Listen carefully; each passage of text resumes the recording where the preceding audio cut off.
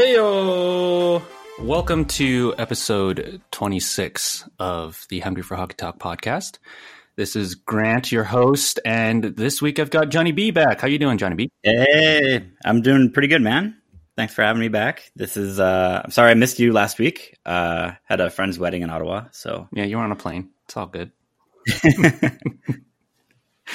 So this week we have some very special guests to talk about the Arizona Coyotes.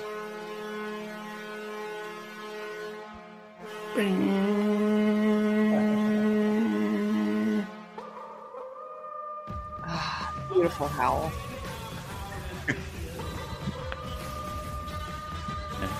That is something we recognize very well, gentlemen.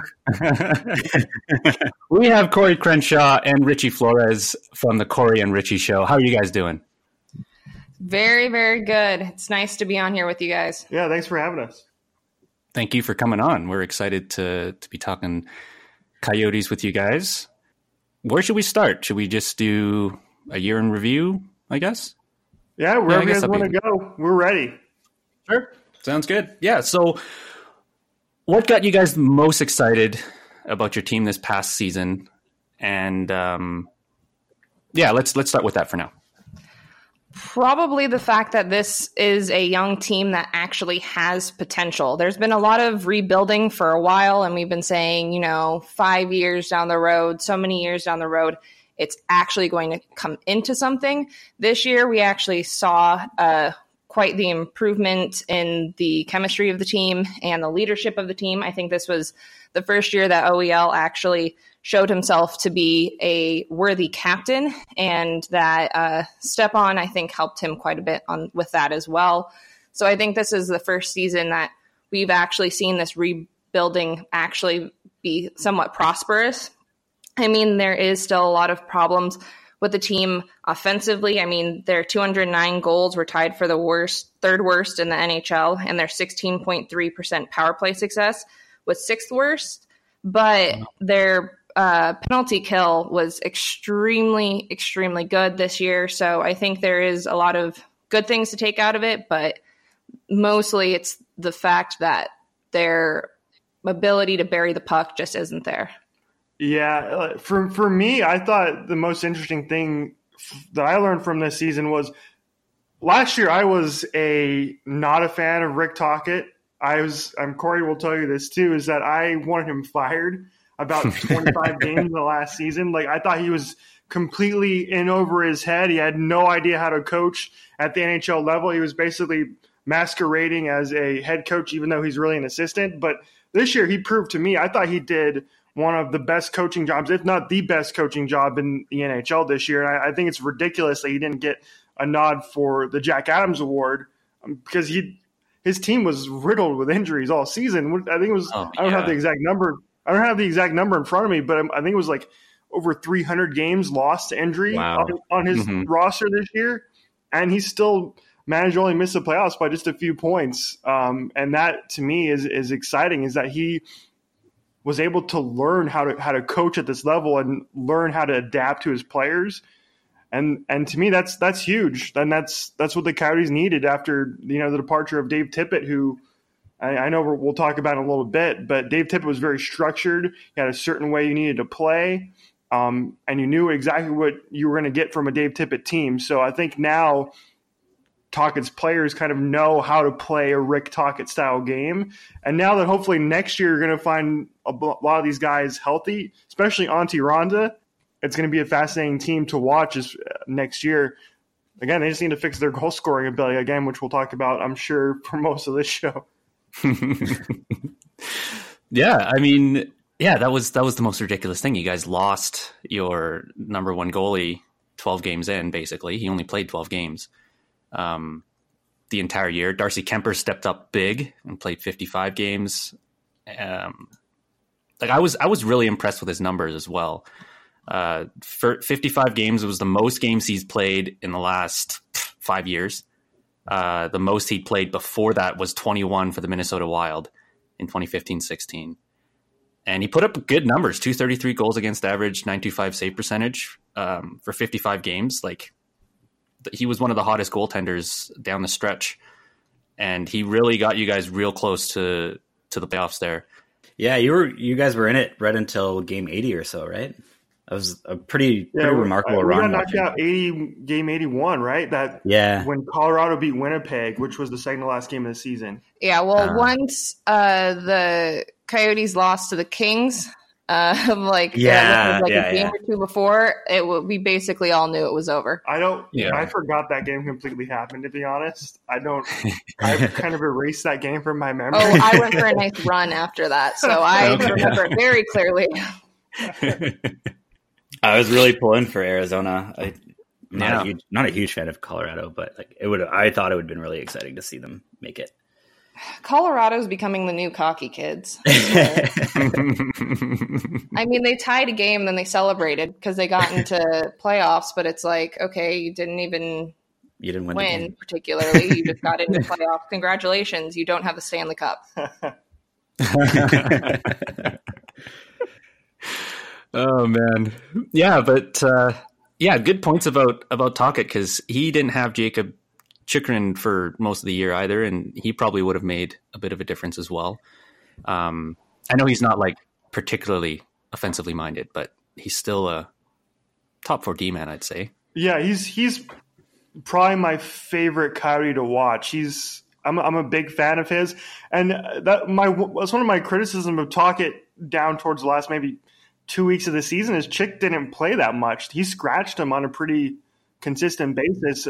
And I'm not really sure why. Granted, he's still only 20 years old, I think. So he's still got a lot of maturing to do. But yeah, if you watch him play, he's exactly what you want at the NHL level. And he's only going to continue to get better.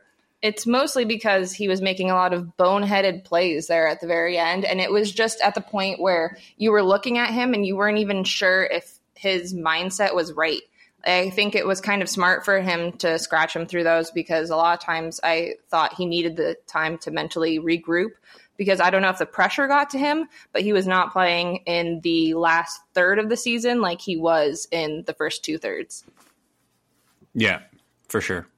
And his injury could have had something to do with that too. He'd been out for so long. His timing and rhythm might have just been off. And so Tocchet probably just figured it'd be good for the kid to watch a couple games from the press box just to see it from a bird's eye view. John, do you have anything else to add?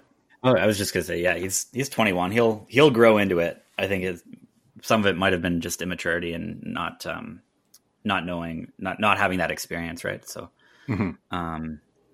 yeah, I was just gonna say I was listening to some interviews with Tocchet throughout the season, and it seems like he's just a really good players coach in that throughout the entire season he didn't really put too much pressure on, because Keller was going through a scoring slump and Galchenyuk was going through a scoring slump, and it seemed like he wasn't putting too much pressure on the guys, and he just was kind of understanding, and especially with the fact that you guys were dealing with so many injuries, and it seemed like he had a good attitude towards the team, and the team, just watching, especially some of those runs that you guys had at home, just the attitude in the room was really good. I thought that was just some observations that I had throughout the year. Yeah, he's talked about in the past how, especially last season, he kind of came in and was a delegator more so than anything else at the beginning of last season when they were struggling.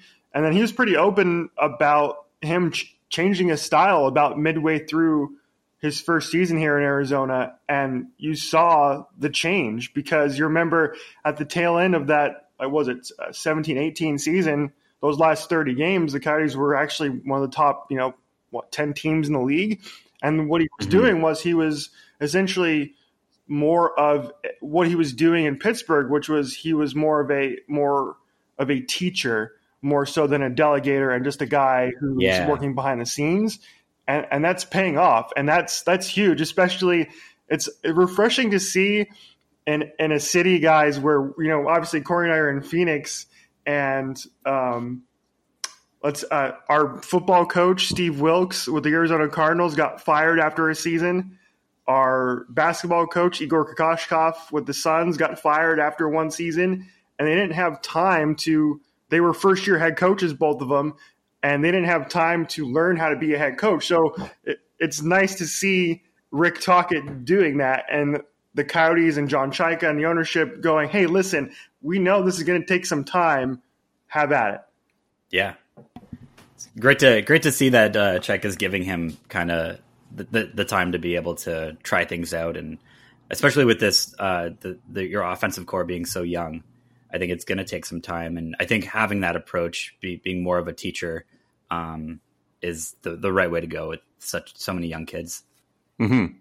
Yeah, and I think Chaika also understands that you guys are a young team, so he needs to give the coach more time, more leash, I guess, to build those relationships with the players so that they can actually play to their full potential. So speaking of your lack of scoring, what I guess that would be where you hope to see your team improve in the offseason. Is there a particular free agent or trade target that you would like to see the Arizona Coyotes go after? I would love Panarin, but that's not going to happen.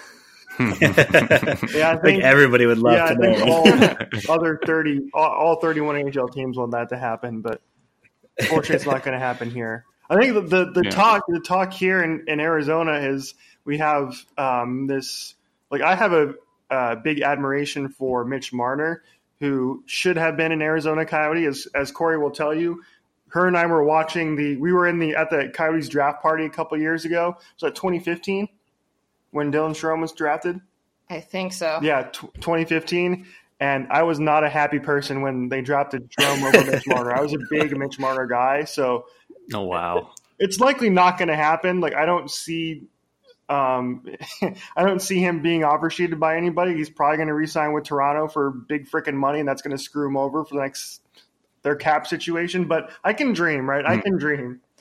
Yeah. If you guys want a video of that, I have a video of it. So just so you know, I always have blackmail. Send that along.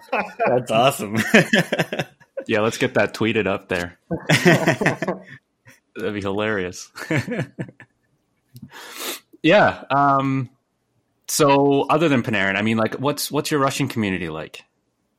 That's basically what he's looking for, right? Right.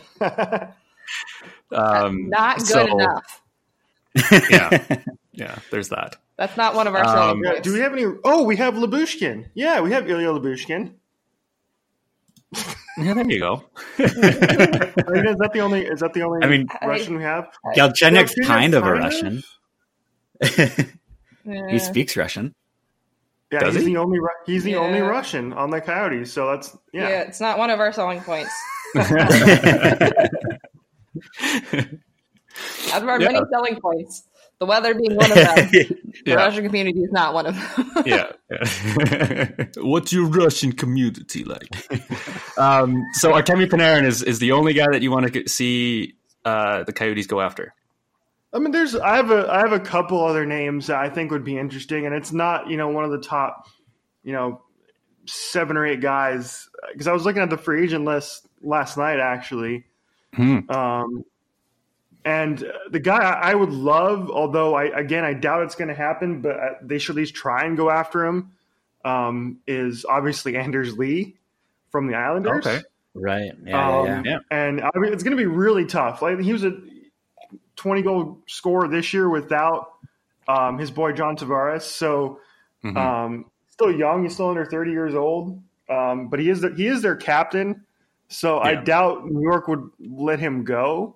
But similar to what the Coyotes did with James Van Riemsdyk last year, where they were down it was basically between them and Philadelphia at the end of the day. And they went hard after him, even though it wasn't all that likely that he was ever going to come here. They should do the same thing with Anders Lee. And there's a couple other guys too that kind of fascinate me, like down the like Jeff Skinner would be great. He ain't coming here. I was actually just going to bring him up too. He had his career best 40 goals this season, so he was up there with Eichel. But I think whoever the Coyotes would pick up would have to be a dominant goal scorer, which is hard because they're all going to be worth a lot of money.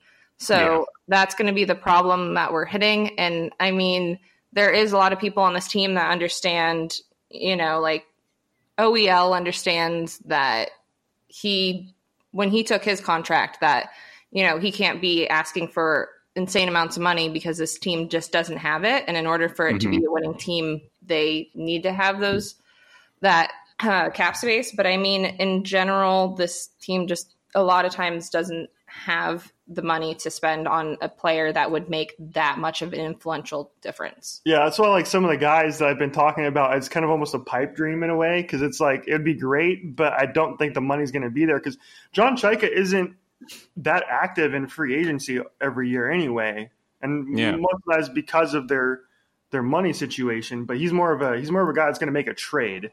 Well, and the thing about Chayka is you have to understand he's a highly stats guy, which sometimes rubs me off the wrong way because of the fact that being around hockey my whole life, I'm very in tune to the chemistry of a team, and how they work together is just as important as what they're able to put up. So sometimes I don't 100% believe in the things that he does, but a few of them have been working out lately. So I need to relax. But I mean, there are certain players that were, obviously traded recently that did much better once they left. So maybe it is the chemistry thing. It's just hard to say. He does everything highly off of statistics, though. That's his background, and that's where he likes to rely his thoughts in, and that's kind of why he picked up a center in the draft when we were all like, why do we need another center? Yeah. We'll get to those trades in a little bit, I guess. But I was surprised that the Islanders signed Brock Nelson, before Anders Lee. Because, like you said, Anders Lee is their captain. He scored 28 goals, which isn't 40, but still 28 goals. And they still need to sign Robin Lehner too. So Anders Lee could be an option for you guys as well. Maybe a Jordan Eberle, but here's another name that was on my list too. He'd be interesting. Again, all these guys are around 20 goals, which isn't really that much in today's NHL. But it's for the Coyotes, it's like, holy smokes, that guy scored 20 goals. Holy crap! Because nobody. I'm sure you guys know this. No 20 goal scorers this year for the Coyotes. Their leading goal scorer it was a tie. It was Alex Galchenyuk and Brad Richardson with 19. Yeah, Brad Richardson was the Coyotes' leading goal scorer. Let's just take a moment to breathe. Let that set in. What? Oh man. Yeah. So speaking of trades, there's a rumor going around the NHL that I have no idea what Chayka's interest is on this, but apparently Phil Kessel has a limited no trade clause where he can put up 8 teams that he wants to be traded to, and I don't think he really wants to leave. But there's a rumor going around basically saying that the only team he's really willing to be traded to is Arizona. What are your thoughts on that? I haven't looked into that much. I'm actually think it's pretty funny that the only place that he wants to be traded to is here. And I always feel like anytime anyone's getting towards the end of their career or someone needs to take up a contract that, has been holding over a team, it's like, let's just give it to Arizona. I don't know why it always goes that direction. I mean, how many contracts are we holding on to of players that aren't even playing at this point? You got Marian Hossa for another 2 years. At 5.275. Yeah. Yeah. And so Mike Ribeiro still on there at 1.94. Oh God. That's a bad name in these parts. We don't like to talk about him. Yeah. Going back to Phil Kessel, the reason why he would probably be interested in coming here is because of Rick Tocchet, right? Obviously, because Rick Tocchet was, in a way, almost considered the kind of Kessel whisperer, I guess. Okay. He was an assistant coach there in Pittsburgh for a couple of years, and that's the only connection there to make. And I think Coyotes fans are a little bit divided on him as far as if they want him here or not because of his age. But you go look at his numbers, and he's played all 82 games the last, I think, 4 or 5 seasons. Last year he put up 50-plus points. He had 27 goals. Yeah, damn near 30 goals. Like, he can still play. And there was a great article I read the other day from the Penguins SB Nation site, which another reason why some Coyotes fans don't think he'd be a fit here is because of his contract. But according to this SB Nation article, it wouldn't be too bad. It was a very front-loaded contract, so it's not as expensive now as it was back in the past. I think he's still got 3 years left on it. He's 32 years old. Coyotes do need some extra veterans on their roster, but essentially the cap hit would be less than $6 million, which for a guy who is probably going to, at worst, going to get you 20 goals, play all 82 games, and fill a hole on this roster, which is at the wing spot, which the Coyotes aren't very deep in. I would do it in a heartbeat if a trade is there, and I would even do it for a guy like Christian Dvorak. I think he'd be on the table in a trade like that because the Coyotes center depth is a little deeper than it has been lately. They have Christian Dvorak didn't play that much last season. Obviously, he missed probably 70 games, I'd say, off the top of my head. So you maybe throw in a Christian Dvorak in that trade, maybe a second-round pick, and maybe that you can make that happen. Because I'm sure Pittsburgh would love themselves a guy who's under 25 and a center who's actually really good. I really like Dvorak, but I'd give him up in a heartbeat for Phil Kessel. Yeah. I was gonna say I didn't think that the Arizona Coyotes had enough prospect capital to pry Kessel away from Pittsburgh. And that's the thing is Pittsburgh is the ones that would be trying to trade him, right? So they're kind of selling him at a disadvantage, right? They're trying to get rid of him, I guess. But he's also said that he'd be happy keeping him, obviously, because it's Phil Kessel. It's Phil Kessel. Yeah, so two-time Stanley Cup champ. Yeah, so if he doesn't have a deal that he likes, then I mean, he would hold on to him. But I could see you guys doing that because you really don't have anybody that you'll need to up in the next few years here, other than Clayton Keller, Galchenyuk. You have to figure out what you're going to do with him anyway. He's not going to make more than $4.9 million. Oh, that's true. Maybe a little bit, but not maybe Tyler Bozak money, but even then I'd be wary. And then you have to also factor in the fact that Barrett Hayton is pretty close. As far as I've heard, I haven't paid too much attention to, I've obviously paid attention, but I don't know how NHL ready he is. But from what people are saying, he's pretty NHL ready. And so with as many centers as we have a few to spare. Yeah, geez, you guys do have a lot of centers. Yeah, too. Pretty deep. And it's simply because Chaika was when he was going into the draft was basically looking at it as it's harder to find really solid centers. So he wanted to basically be so deep in centers that it wouldn't be a problem for the team. Mm-hmm.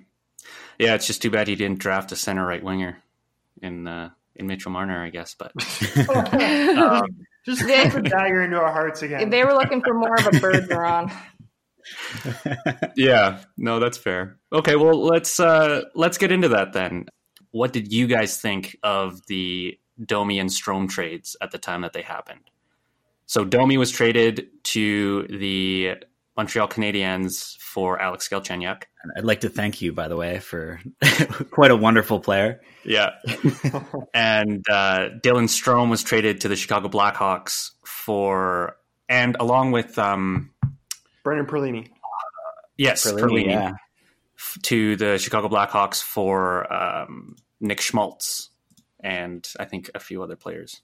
So going into that trade, neither of us were too happy about Domi, simply because Domi was the way that this team, and you have to understand in our market, it's kind of hard because you have to brand this team well in order for people to pay attention. And Shane Doan has been forever since the team moved here, has been the face of this team. And everyone thought that Domi, with his story and the way that he was interacting in the community and everything else, was going to be the next Doan. They were preparing him to be the next Doan. I got my boyfriend for his birthday a Domi jersey because I thought Domi wasn't going anywhere. That's how I was looking at this. And most of the people who were true Coyotes fans here. So when that trade happened, we were all a little bit shocked. And so we weren't particularly happy about it when it happened. As for the other trade, Richie, tell them how you really feel. I would like to start out with you, and then I'll come back into this. Yeah. You guys can probably figure I'm not the biggest fan of Dylan Strome. He wasn't fun to watch. He wasn't working out here. I didn't like when they drafted him really that much. Again, I was a Mitch Marner guy. He just wasn't working out here. He was playing on the bottom six, which I don't think is that's not where he belongs. He belongs playing, like he is in Chicago. Chicago was utilizing him perfect, playing alongside the players he's playing with there, and it worked for him. But yeah, when that trade went down, and I was 100% fine with it. Dylan Strome wasn't going to work here, especially the drafting of Barrett Hayton last year. And they got a guy, Nick Schmaltz, who was playing well for the Coyotes. He was basically I don't have the numbers in front of me, but he was basically a point per game player, maybe a little bit less before he got hurt. Yeah, so he had 14 points in 17 games, and that's pretty productive. Honestly, I think if he was healthy, the Coyotes probably would have made the playoffs because I think he made Clayton Keller a better player, and Clayton Keller made Nick Schmaltz a better player. So I would redo the trade again in a heartbeat. I think, and Nick Schmaltz re-upped his contract too, so he's going to be around here for a couple years. And I really like him as a player. So I would do that trade again in a heartbeat. That was a great trade by John Chayka. Yeah, he was not working here all in the minors. He was lighting it up. As soon as he got moved up to the NHL level, he took a giant dump. And it could have been the fact that he was never really given the ability to be on some higher lines as he was in with the Blackhawks, Chicago. That's what I was thinking of, Chicago, in Chicago. So when he was there, he was on a line with one of his old teammates and Patrick Kane for a while there. And so, Kane, DeBrincat, Strome, thank you. I wipe him out of my memory whenever I can. Yeah. But when you have a line like that, it's kind of hard for you not to be successful.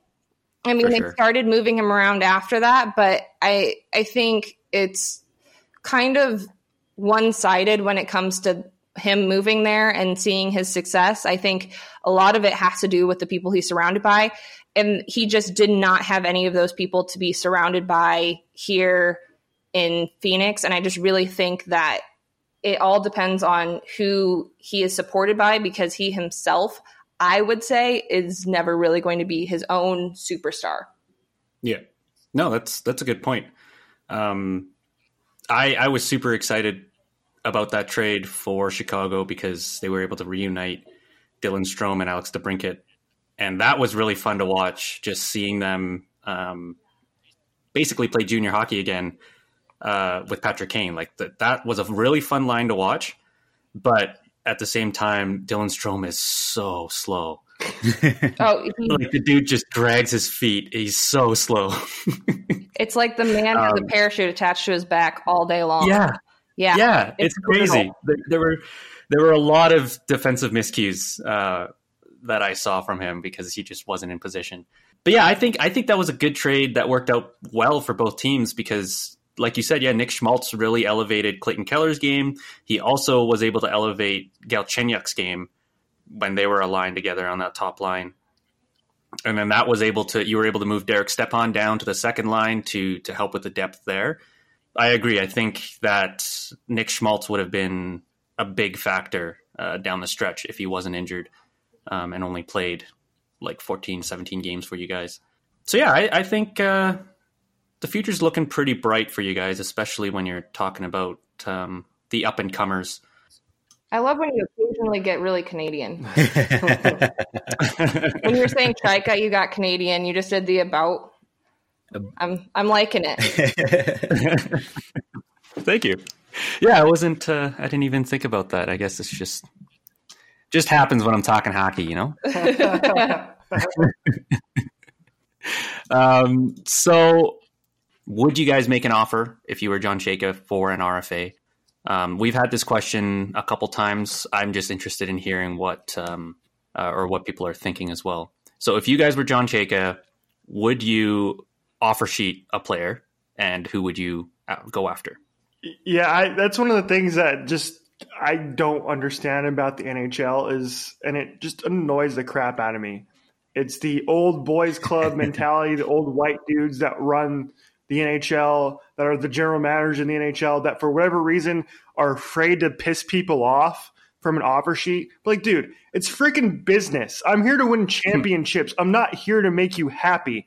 And if a player on your team is going to make me better, of course I'm going to offer sheet you. And I don't understand why there's not more of them.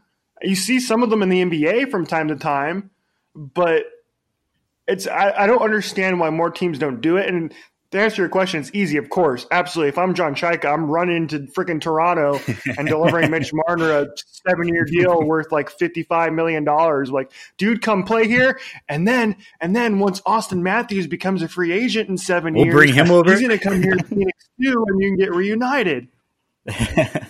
Yeah. This is the whole Austin Matthews pipe dream. I think it's been a pipe dream since the beginning of when everyone was like ready to get his last name on a jersey. It's like, I don't see it happening. The man is worth way too much money. Yeah. Yeah, way too much money. Way too much. I'm curious, like, why do you guys think offer sheets don't happen more often? It's this idea within the NHL that you have to. It's not right to do it. It's like you were saying, the old boys club. It's you don't want to offend anyone or piss anyone off, and I think part of it is you want to keep good relations with other GMs so that you can facilitate trades. Well, that's part of it. Is like so. I'm a little bit in the point where, like, why would you piss off your coworker so that way your coworker could come and screw you over later? It's kind of a little respect thing at a certain point. Like, I don't know. It's funny because I normally agree with Richie on these type of things, but there's sometimes I think not pissing people off is sometimes a better idea because you can have better relationships when you really, really need something down the road. But to me, it doesn't matter. If I'm going to win a Stanley Cup with Mitch Marner on my team, I can piss off the entire freaking league and I wouldn't care. Yeah, I mean, like, we're not about niceties. We're about winning championships. At a certain point, you got to shoot your shot, right? Like when a generational player like Mitch Marner comes along and you have the opportunity to get him on your team, you have to do it. You have to try. That sounds like a very guy mentality, actually. Sometimes you just gotta shoot your shot. So you're at a bar and this guy's with his girlfriend. You think the girlfriend's really hot. You're gonna go shoot your shot, even though you think you might end up getting in a fight with the boyfriend. That's a good point.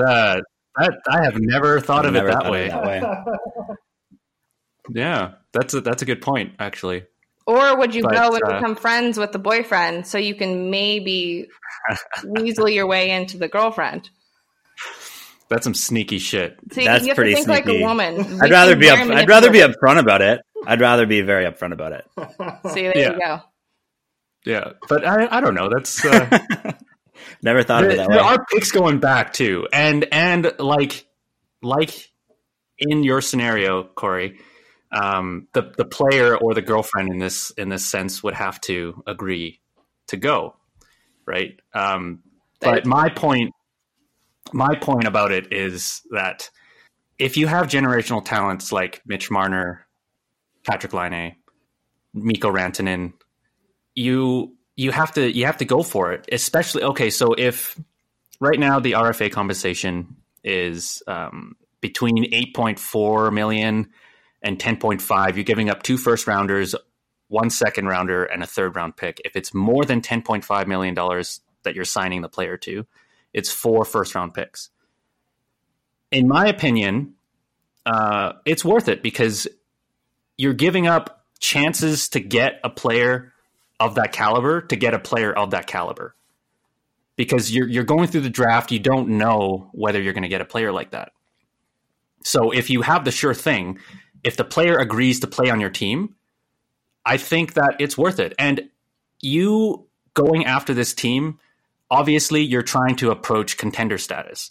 So your first round picks aren't going to be worth much anyway because they're going to be further down in the draft. You're picking like maybe 20th overall or 25th overall with this generational talent on your team. You don't want to be doing it if you're, rebuilding like what's a bad rebuilding team right now? I can't think of any right now. I'd just say the Oilers. Yeah. They're in a constant rebuild. There you go. Yeah, the Oilers too, I guess. But I mean, the Kings. but the Oilers would want to do that. If they had the cap room, the Oilers, I think, would want to do that because, then they can finally find that top 6 winger to play with McDavid and Draisaitl. But that's just my opinion about it. You're giving up chances to get a player of that caliber to get the player of that caliber.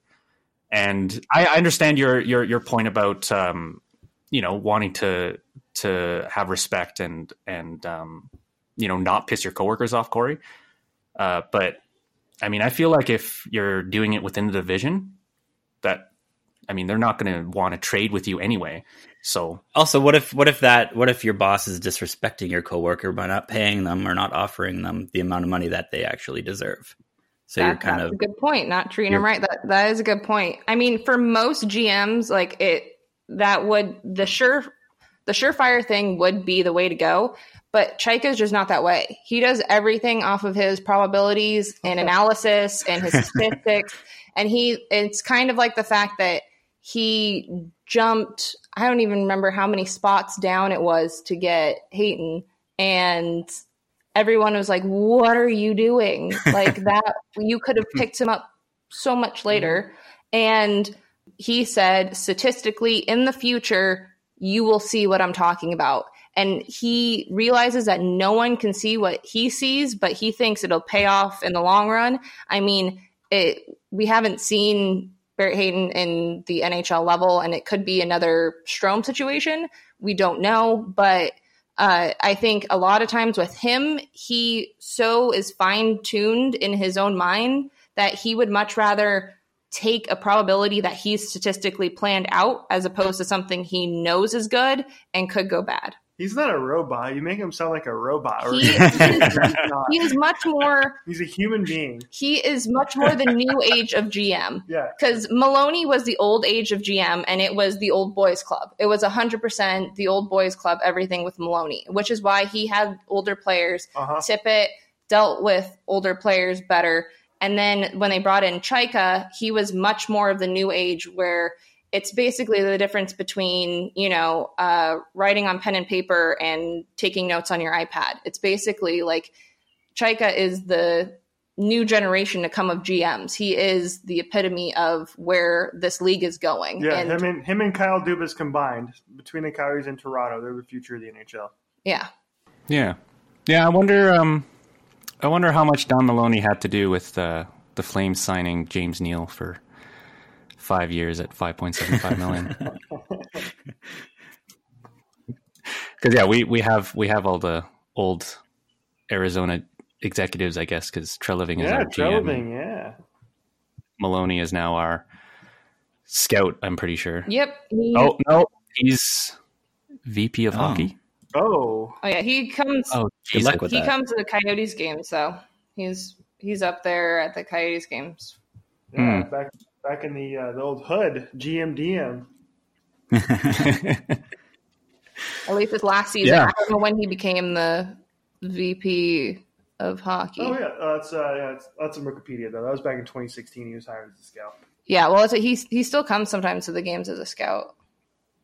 Mm-hmm. Up in Yeah, I think he's a scout now, but or maybe he is the VP. I don't remember, but John, if you're listening, let us know. Yeah. Now we're not too knowledgeable about prospects on the Hungry for Hockey Talk podcast, but who do you guys want your team to draft in the position that you guys are in? You guys 14? Do you guys have thoughts Yeah, on that? I do. Yes. Richie always has thoughts on who we should draft. I love looking at this time of year and NHL and prospects in the draft. It's one of my favorite things to do every year. And this year, like last year, I had a couple of guys in mind for the Coyotes, and I was very, very pissed when they took Barrett Hayton over the guy that ended up going to Detroit, and his name escapes me right now. And he had a terrible season for the Red Wings. But if you go to our Instagram, you'll see both of our rants about it. I can't think of his name. Yeah. Was it Zadina? Zadina. Yes. Exactly. Thank you. Zadina? Yes, I've wiped his name from my memory too, so I don't have to cry every time. Yeah, so there's a couple of guys on my list this year. The Coyotes are picking 14th, so they're in a little bit of an interesting position. Obviously, you're not going to be in contention for Jack Hughes or my guy Capu. That's his name? Yeah. He just likes Capo, saying Caco. his name. Capo. Yeah, I always forget which order his name is in. So I say it backwards, but yeah, Capu. So there's two guys that if they're there at 14, Chaika should jump at them, and I don't know if either of them are going to be available, but I hope they are. So one of them is Cole Caulfield. He is a winger for the U.S. development team right now, and the dude is an elite goal scorer. He put up 70 goals this season for the development team in something like 50 games. What? It's ridiculous. And he's one of those because he was playing alongside Jack Hughes for a lot of that. But if you just watch this guy on film and you watch his shot, it is elite. It's from a lot of the couple of guys, draft guys I was reading, Corey Pronum, a couple others. He has the best shot in this year's draft. And so if he's there at 14, the Coyotes should jump at him 110%. He's exactly what they need and something they've never really had, which is just a guy who all he does is score goals. But the thing with him is that he's only 5'7". He is tiny. So there's the comparisons are out there already between him and Alex DeBrincat. And in some ways they're similar, some ways they're not, but you guys will agree with this. The NHL is going in a way where smaller, faster players, that's the future of the NHL. So this isn't a Kyler Murray situation where his height matters to me. It's you just look at that shot, look at his hockey sense, and he's going to be a great NHL player. So I don't know if you guys know that much about Cole Caulfield, but you should probably look into him. I have a feeling he's going to end up going in the top 10 of this draft. And he's not going to be available for the Coyotes, unfortunately. Yeah, so Cole Caulfield, and then you said there was another name? Yeah, there's another one that I'm not as familiar with as Cole Caulfield, but he's been mentioned with the Coyotes and linked to him a little bit, and it's Arthur Kaliev. He's playing for Hamilton right now in the OHL. And he's another guy. He was at the top end of the OHL in goals last year too. So he's a goal scorer first. He does have some issues. He's a winger, obviously. I think the criticisms mostly with him are in his headspace. Like, is he really committed to playing the game? Is he going to be somebody that's going to be playing 110% every time he's on the ice? But you can't argue with his results with Hamilton. I don't have his numbers in front of me for whatever reason, unfortunately. But yeah, he was one of the top goal scorers in the OHL. So Caulfield or Arthur Kaliev are the two guys that I would love for them to draft. Kaliev is more likely to be around at 14, so I think he's going to be the more likely pick. But if Caulfield is there, I would be very, very happy. What's the size and weight on Caulfield? He's 5 foot. He's listed on this side at 5'6", 150 pounds. Okay, Clayton Keller is Wow. also a thumbnail, and he has problems with that. So that's the only problem that this team is missing Right. size. So that's the only problem I'd find with that. But I mean, like, if he can score all the goals in the world, then that doesn't matter. Yeah, I don't think that's necessarily the case either. 'Cause I'm curious what you guys think, because it's been something that's come up in the Stanley Cup final too, which is this idea of like heavy hockey and the size of the St. Louis Blues as opposed to the size of the Boston Bruins. And I just don't buy that narrative about that you have to be big and hit and play heavy in order to win. Well, shooting isn't that way anymore. Shooting is completely in the fact that it's not taking these hard slap shots anymore. It's more about the finesse. Like, if you notice any time that Austin Matthews takes a shot, it's any time he barely looks like he's using that much effort. It's just the way that he's moving the puck. And so in that regard, yes, but for board battles, this team was not very good at winning board battles, and they need the size for that. Yeah, for sure. Yeah, I totally agree. The game is moving in a very different direction in terms of going smaller size and higher skill. Yeah, you got players like Patrick Kane really started it all. And then you get guys like DeBrincat, Johnny Gaudreau, and now players like Caulfield, I guess. It definitely is concerning because those guys can get shut down real quick. As you can see in every playoff game that Johnny Gaudreau has played, all players need to do is whack at his hands, and like that's it. Like he can't figure a way around it. You just got to be slippery, like Kane, or you just got to be able to play like Kane can, because he's been the most successful with that kind of profile. And it's definitely it's interesting because the playoffs are a completely different game than the regular season, and you can see it because that's how the refs are calling the games this year too. They're not calling slashes or hooks or trips the same way that they do during the regular season.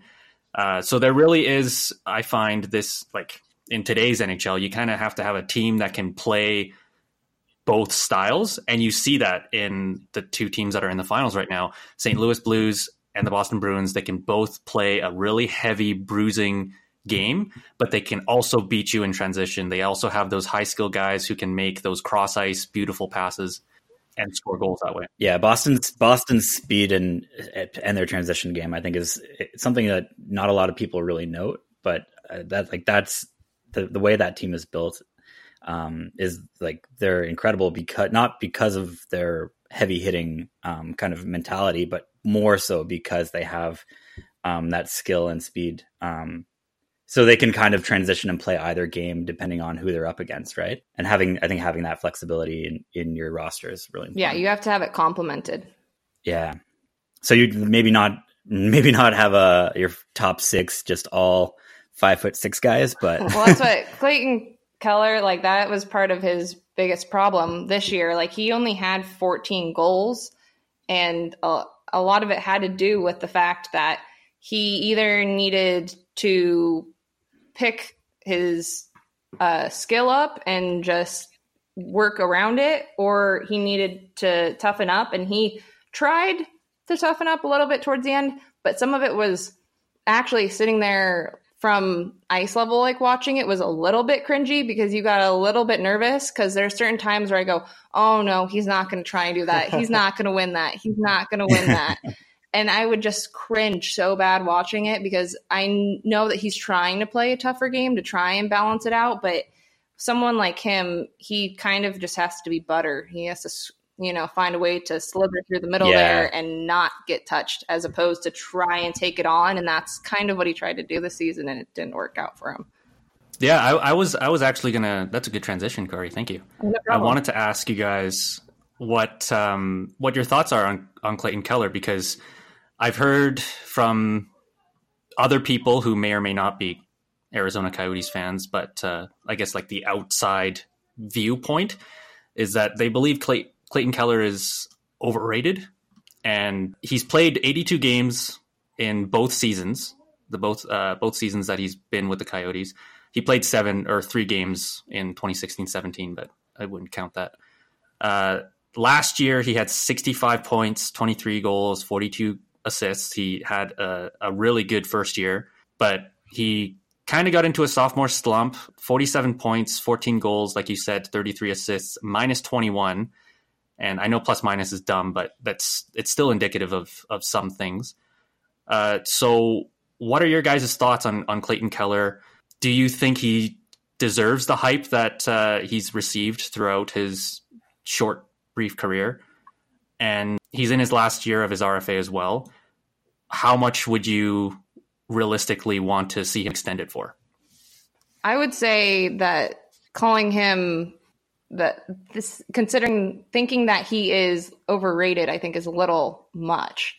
I think he is what they make him out to be. I think he just hit a lot of roadblocks he didn't realize he's going to have this season. And I think this season was a giant learning curve for him. He realizes during this offseason that he's going to need to continue to get faster and more skilled and more clever about the way he plays, because he isn't going to be able to play the way he was playing this season at all.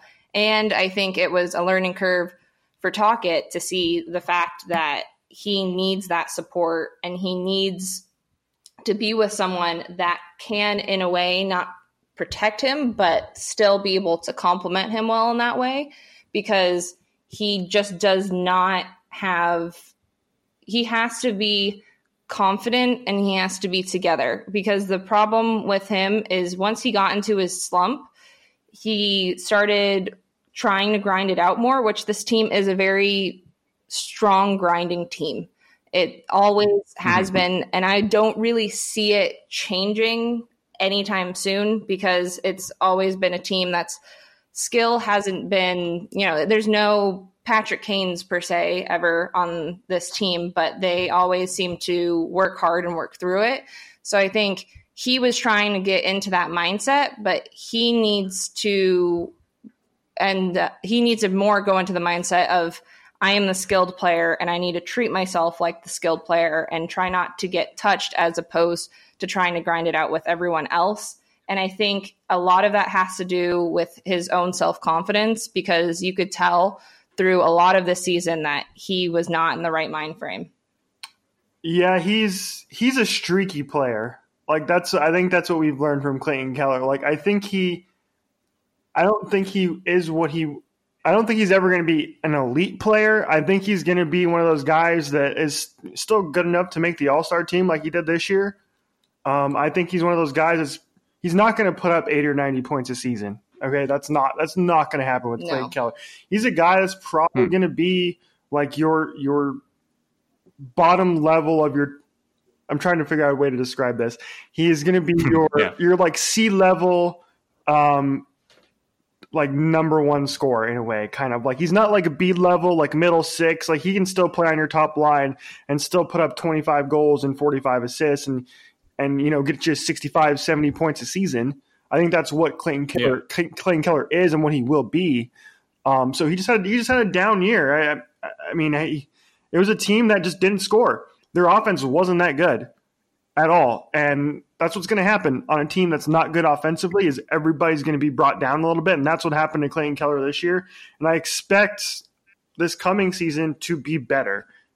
I think he's going to be a little bit more like what happened in his first season.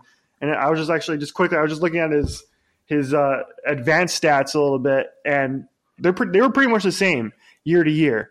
So those didn't change much, which is good in my opinion. If they're the same, his PDO was 987, so he still has room for improvement next season. But I'm not too concerned about Clayton Keller. He just had a down year. Like that happens in every sport.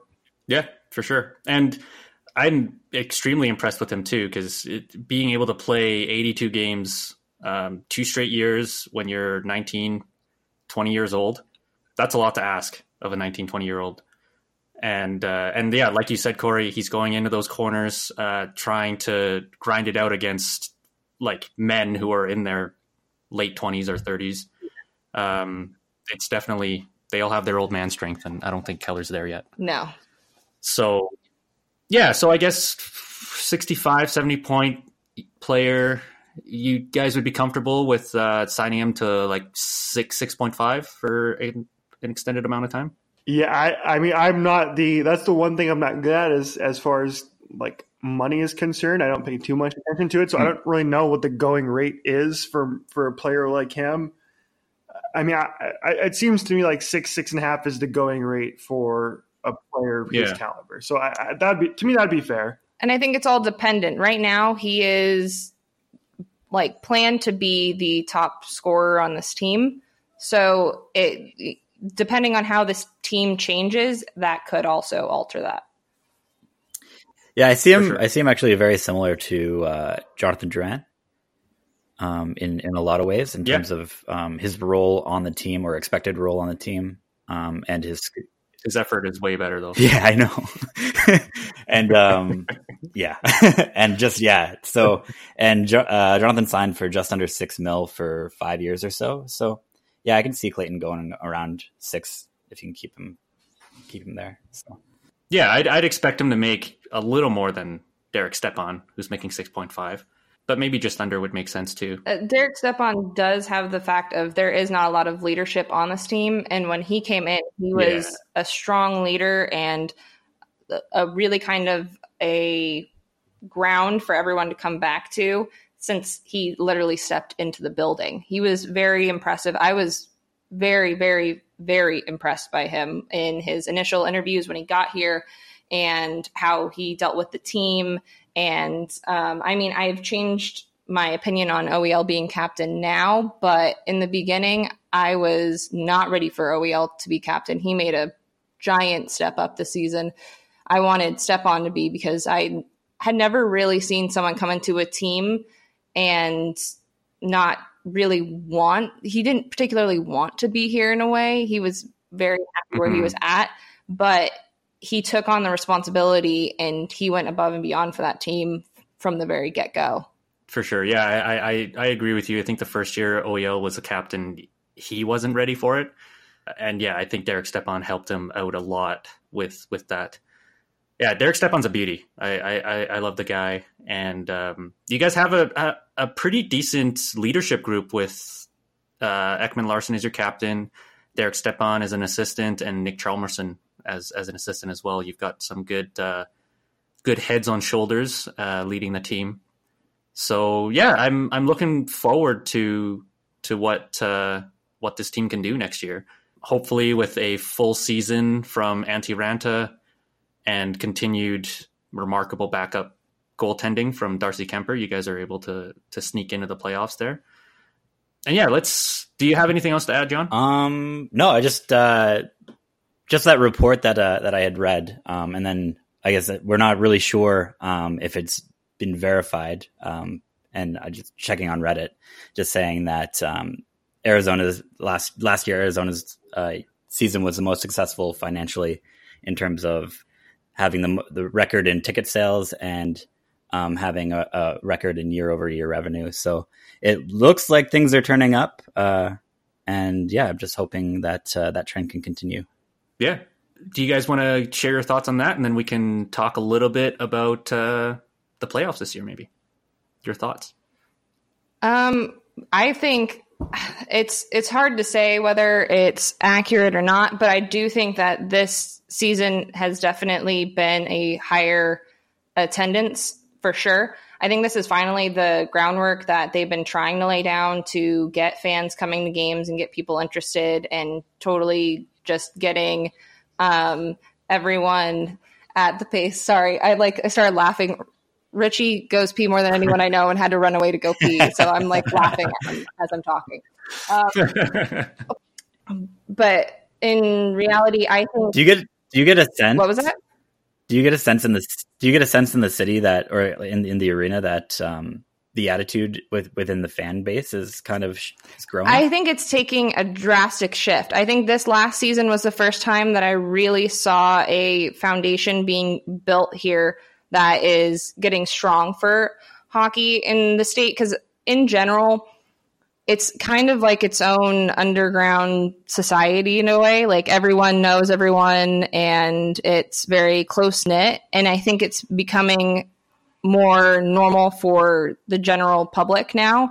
And I think that since, especially since ASU, when NCAA, it started and the college scene started growing, I think it really started helping the Coyotes out because people started paying more attention to the team. I mean, in the end, having an arena in Scottsdale would make a massive difference.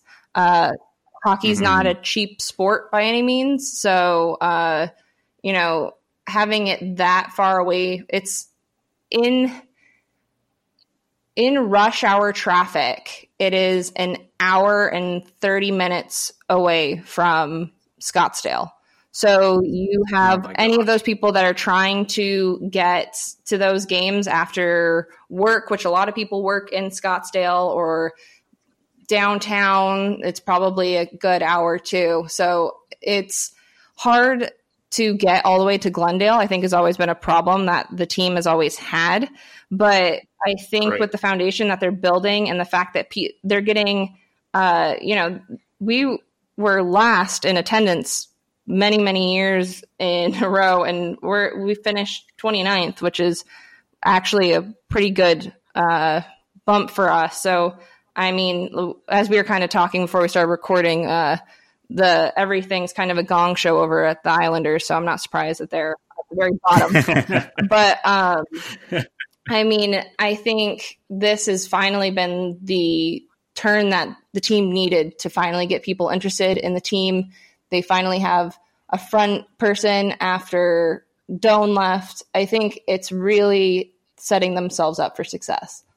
Nice. Just need Jerry to come on and call them a bunch of jerks, and then the whole city will rally around them. Yeah, exactly. That sounds pretty similar to the Senators' situation with their arena out in Canada, Ontario. But it's really promising to hear that you guys are starting to make waves, even if it's moving up a couple spots in attendance records. That's still good news.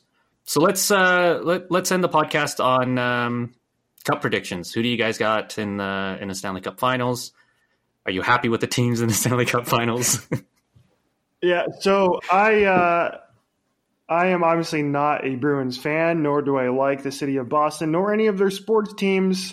I'm still bitter from the Patriots beating my Los Angeles Rams in the Super Bowl just months ago. So that hangover there in Boston between their championships is really, really sad. So I really hope the Blues manage to pull it out, but my head from the start has always been telling me that the Bruins are by far the better team. They've been the better team in the playoffs, and Game 3 showed that. Like, Boston's power play is just ridiculous. Like, I don't know if I've ever seen a power play that good. So yeah, it's going to be Boston. I have a feeling it's going to be a short series too. It wouldn't surprise me if they win the next 2 games and go Boston in 5 at all. Wow. I am the complete opposite of Richie. So my second team has always been the Bruins because when I was growing well, when I was growing up, my friend who actually got me in hockey initially was from Boston, so he was always a Bruins fan. So I started out as a Bruins fan. So yes, I am cheering for the Bruins in it. Obviously, I will always take my Coyotes over the Bruins. But of course, I'm definitely rooting for the Bruins in this. But I do understand that after everything with the Red Sox and the Patriots, the Bruins winning would be kind of a lot for one city. So I can understand why some people, especially Rams fans after the Super Bowl, hey, you were there. At least you were there. Yes. And you got to look at Tom Brady afterwards. Bright side. Tom Brady walked right by me. I could have touched him. Wow. See, so you have some bright side. So I can understand why some people would not be happy about it. but I would be happy about it. Fair. Yeah. Yeah, I'd say we're both going after the Blues here. Yeah, I mean, I think it's pretty clear that Boston is the better team, and it's just a matter of time before they end up winning. And yeah, I can see it. I can see it being in 5 because last night was a gong show. But I mean, the Blues are a very talented team, and it just kind of whether or not Jordan Binnington can keep them in it is really how long the series will depend on. Yeah, I was just curious if you guys had seen this or not. Do you guys follow football enough to follow anything that Tom Brady does? Probably not.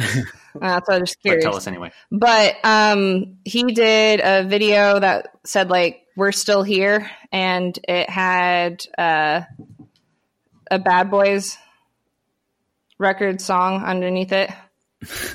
You'll have to go check it out.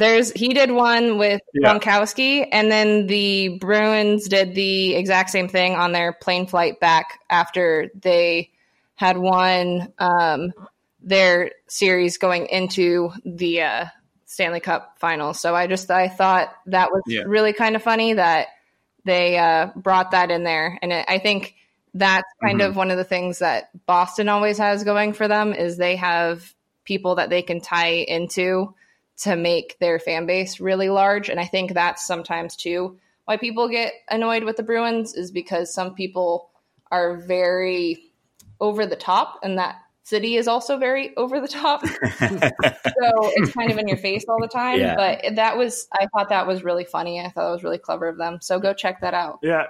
And quickly, I will say, I feel like I have to say something nice about Boston. So I will say this: I love watching Patrice Bergeron and Brad Marchand play. Yeah, yes, Patrice Bergeron is like a much better version or more likable version of Jonathan Toews because at least Patrice Bergeron has a personality. Well, I really want to know, like, what do you guys think of Marchand? Oh, I love the guy. I love the guy, yeah. Okay, I was just curious. I think he's hilarious, but amazing. I know a lot of people that don't. I mean, sometimes he goes over the line, but like he does it in a good spirit, so I'm not too upset about what he does.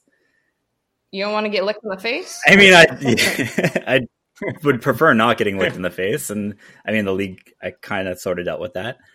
I guess this playoff run has been more him and the announcers, or I guess the interviewers.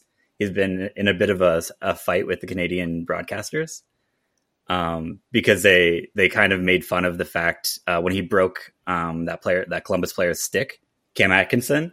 They were just kind of cheeky in an interview asking him some cheeky questions, and he just ended up skating away, and then he just refused to answer any more questions from that interviewer, like for the rest of the playoffs. So. I mean, I love the guy. He's his character and his personality, I think, is really important for the game because you said, Jonathan Toews has no personality, and I mean, I love Jonathan Toews, but the game really needs to highlight those characters within the league for sure. And that's how you can sell the game too, right? Because you see basketball, NBA. All their players have their own personalities, and hockey is starting to get there. Baseball is nowhere near there, so it's good to see, and it's also extremely entertaining to see just how much he can get away with. And I think he's trying to test it out a little bit. And I just want to say too, I have met him once, and he is not like he is on the ice in person when he's off the ice. He's a real sweetheart. He's a good guy. So. A lot of the hate is justified a little bit if he's doing it to your team, but don't hate the player, hate the game. Yeah, I think I think that there's Brad Marchand the person and Brad Marchand the hockey player, and there's a difference between those two things. Yeah, and all 31 teams would jump at the opportunity to have him. Oh yeah, they hate him because he's so polarizing. Yeah, exactly. So. yeah, the Flames have a guy in young Kachuk there that I'm hoping can maybe turn into Brad Marchand one day. So it'll be interesting to watch that as well. He does seem to know how to push people's buttons. That's for sure. Yeah, definitely entertaining to watch. Awesome. Yeah, I think we're on St. Louis. We're on the St. Louis train, just because they've never won a championship before, and they have the most Canadians on their team. So, got to cheer for the homeboys. I was going to say, the country bias. Yeah, the country bias. Yeah. So, I think that's a good way to end the episode. Do you guys want to give out your social media handles so people can start following you and listening to your guys' show? Yeah, sure. So we're on a little bit of a hiatus right now, but you can still follow us on Twitter at Corey_Richie Show is our Twitter. Instagram is, I believe, it's just at Corey Richie Show on Instagram, right? I think so. We're terrible at this, guys. Sorry. But yeah, so yeah, we'll get her going again here pretty soon. But we're just busy people. So I mean, a lot of times we do web shows too. So we have the little lower third that we've already prepared that has the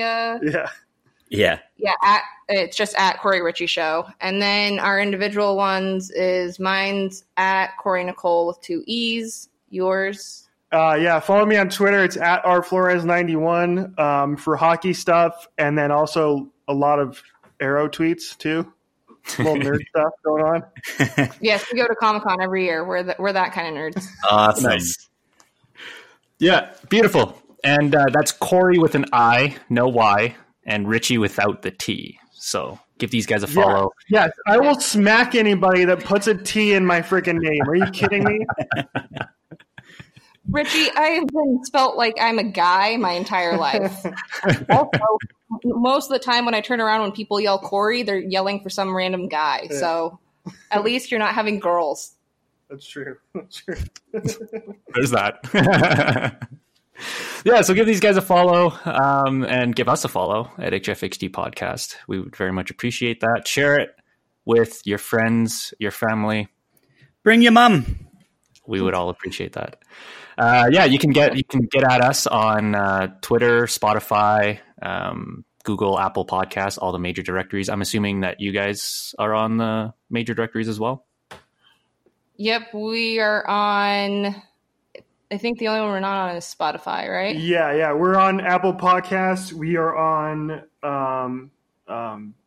SoundCloud, and then also we do our YouTube show too, so you can see our pretty faces. So if you can follow us on YouTube as well, our channel. Beauty. Awesome. Well, thank you guys so much. You guys were wonderful guests. Yeah. We're very happy to have you on. I don't think I've ever dealing with our craziness. I don't think I've ever really met or chatted with an Arizona Coyotes fan in depth. So this was actually a really cool experience for me. Yeah. Well, I'm glad. Yeah, we exist. We are here. We're not like dragons from Game of Thrones. we might be some random mythical unicorns or something. You never know. Beautiful. Yeah. So that's it, everybody. Catch us next week, and we'll catch you later. Bye. Thanks for having us.